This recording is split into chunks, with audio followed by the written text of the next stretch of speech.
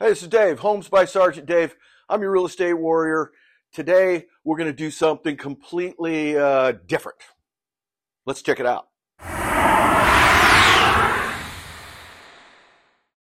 Hey, everybody. Dave, Homes by Sergeant Dave. Welcome back.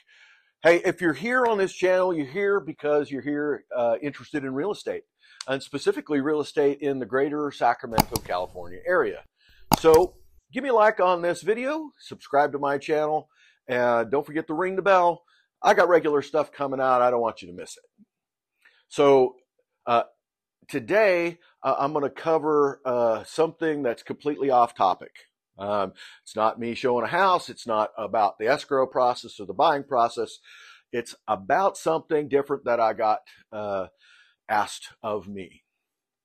And so since I started real estate, and most of you know I came from law enforcement, and prior to that, I was in the military.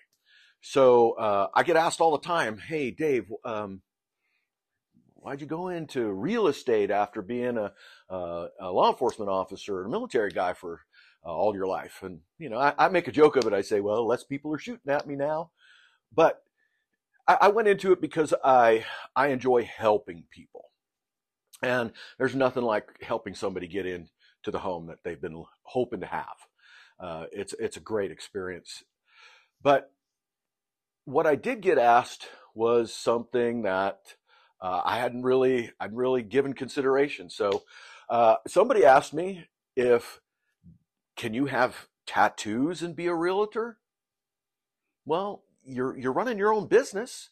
It's your business. When you're a realtor, you're your own business. Yes, you might be under a brokerage using their license, and there's a lot of different brokerages out there. For example, I'm with eXp Realty. But Homes by Sergeant Dave, it's run by me. And I'm my own business. Now, yes, obviously you can have tattoos. You can wear your hair however you want. I'm a black t-shirt kind of guy. You can wear, whatever clothes you want. Does it affect your business? It might. All right. So there might be some people who would look at tattoos and it might scare them off.